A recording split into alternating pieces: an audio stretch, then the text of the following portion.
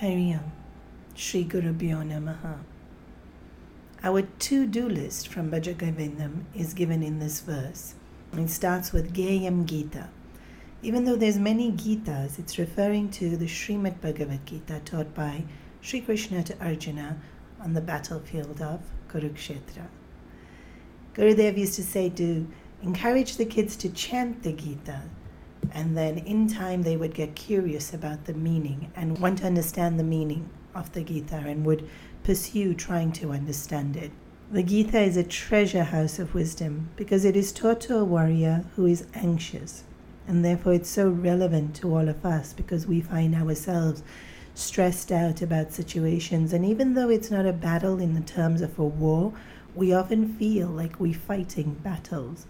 Sometimes with families or friends, there's this very distinct sense of them and us, and there's this very unfortunate situation where we're fighting for power or recognition or justice. And even within ourselves, there's a battle between what I want to do and what I think I should do. I want to study dance, but I should study something that will give me a more secure income. Or I want to speak my mind, but I should be respectful and considerate of other people. I want to leave, but I feel responsible to stay. And so we go back and forth with so many emotions, and we get frustrated, we daydream ideas of what if, and in this way we can be extremely overwhelmed, just like Arjuna is feeling on the battlefield.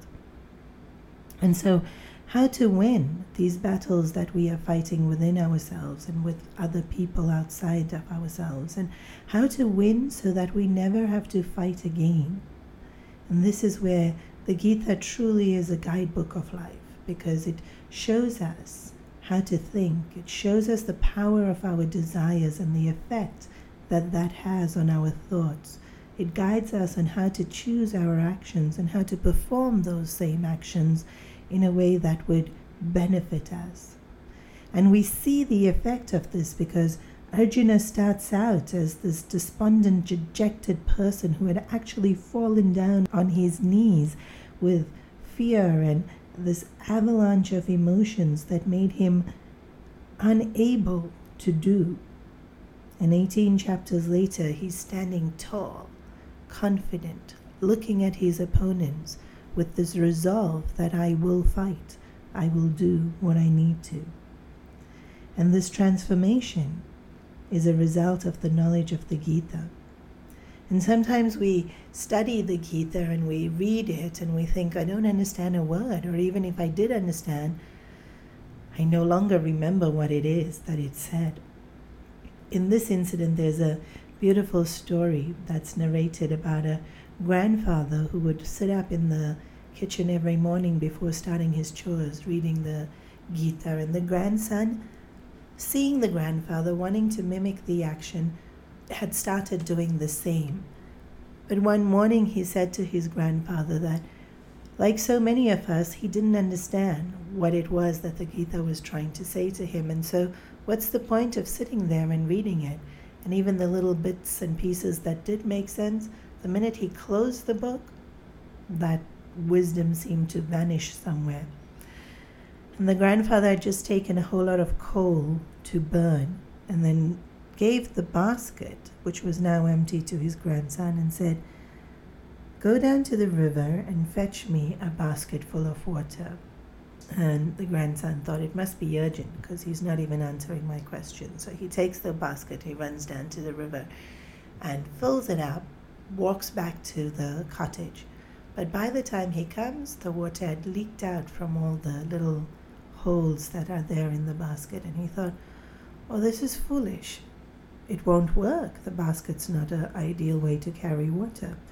And so the grandfather said, no, you just weren't fast enough.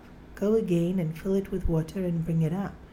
So off he went, quite determined to please his grandfather. He dipped the basket in the water, filled it up, and this time ran as fast as he possibly could back to the cottage. But once again, the water had pretty much leaked out, even by the time he was halfway through. So this time when he got back to the cottage, he tells his grandfather, no, the basket won't work. I'll just go and get you a bucket, and that way you'll get a bucket of water. And the grandfather smiled and said, I don't want a bucket of water. I want a basket of water. Go again, you'll see. It will work. So, pretty sure it's not going to, but not wanting to be disrespectful to his grandfather, he said, okay, I'll prove it to you. He goes down, he fills up the basket with water, and runs up again as fast as he possibly could. And when he gets to the cottage, he tells his grandfather, see, it didn't work. And the grandfather said, didn't it? Look at the basket.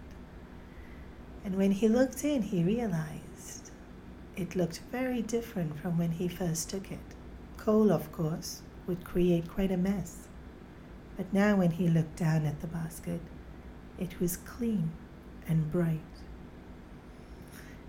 His grandfather said, even though you don't understand completely the verses of the Gita, the power of the Gita is such that it cleans your mind.